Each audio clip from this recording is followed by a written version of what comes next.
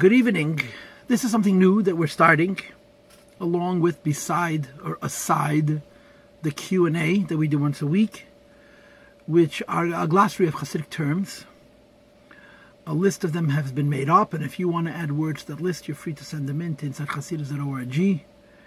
And we'll do one a week, and we'll see how quickly we get through this list of words. This is a very exciting idea. I just want to say at the outset that I'm not going to sit down and spend an hour or two researching each word, because they don't have the time. So I'm obviously going to provide the limited information that comes to me based on my memory and my learning. And hopefully that will also be useful, even though it's never going to be perfect. The first word that I'm exploring is the first word that's on the list, is the word Aiver, Aleph Beis Reish. Aiver means a limb or an organ.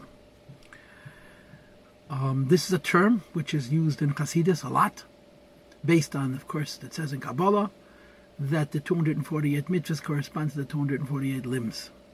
And this, of course, is mentioned in Pashas Balak and Likutei Torah, in the Maimer Lehibet Avon B'Yaakov. The first thing I need to say about this is that there's a big misnomer about the word Aiver. And this needs to be clarified. The word Aiver means a limb, not an organ. In the language of halacha, an Aiver is basar gidim v'atzamis. For something to be a limb, it needs to have a bone, it needs to have flesh and tendons, some kind of string that ties the bone to the flesh. And according to the Mishnah in Ahales, the male body has 248 limbs and the female body has 251 limbs. And each one of these has a bone. For example, if you look at my pinky, there's, according to halacha, 5 bones. 1, 2, 3 above the palm, and then 2 more down here. So that each hand is 24. There's 4, 5, 5, 5, 5, and then again 48. These are tiny little levarim, but each one is a basar gidim v'atzamis. And using that system, there are 248 bones connected to basar, flesh, and gidim, tendons, or sinews. And this is the Masechta Ahales, which is in Tahares, which has to do with all kinds of halachas, and one becomes Tameh. Reiv Minyan, the halachic context of this is immaterial. What is important to point out, however, is that included in the Ramach Eiverim are none of the Evarim Sha'nefesh Tluya, none of the organs which are life dependent. It doesn't include the brain, doesn't include the eyes, doesn't include the tongue, it doesn't include the heart, doesn't include the lungs, doesn't include the liver and the kidneys, the spleen and the intestines, and so on, the gallbladder and many others. And of course, if you look in the Sefer Yetzirah, which is a Kabbalah of alphabet of Hebrew letters of Aleph Beis, he focuses on these Eivarim Pnimiyim. The 22 letters correspond to the 22 organs, inner organs of the body. So there's 2 meanings of the word Aiver. One is that it's talking about a component of the human body which is a bone surrounded by flesh, tied together by tendons, by sinews. And then the other are organs which are life-dependent.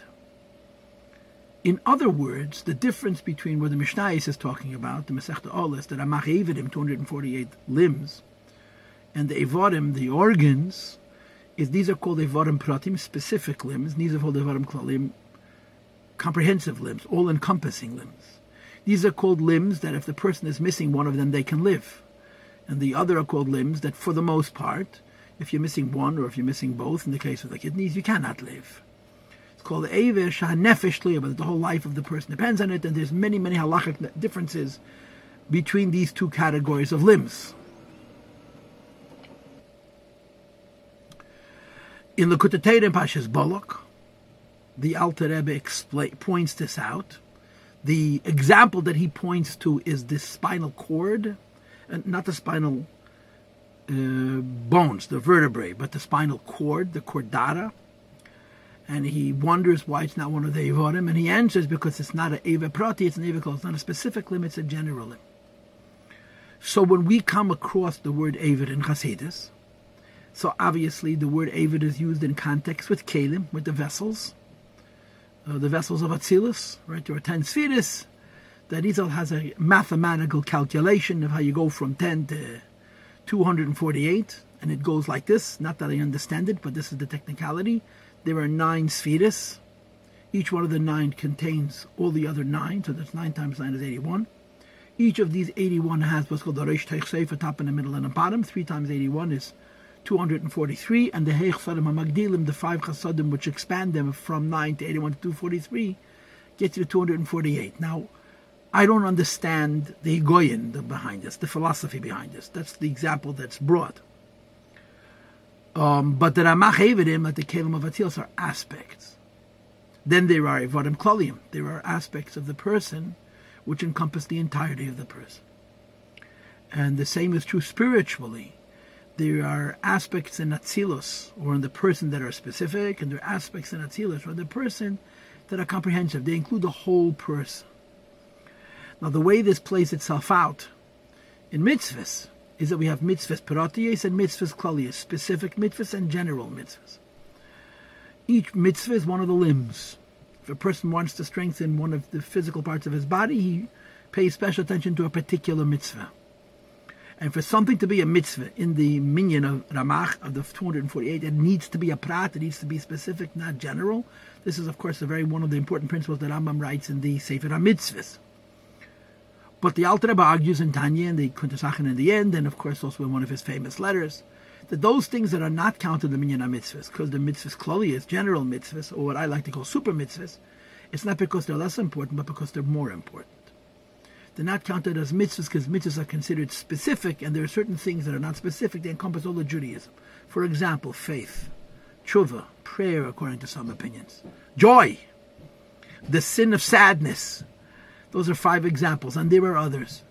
Things in Yiddishkeit, things in Judaism that do not count as particular mitzvahs, and you do not make a bracha,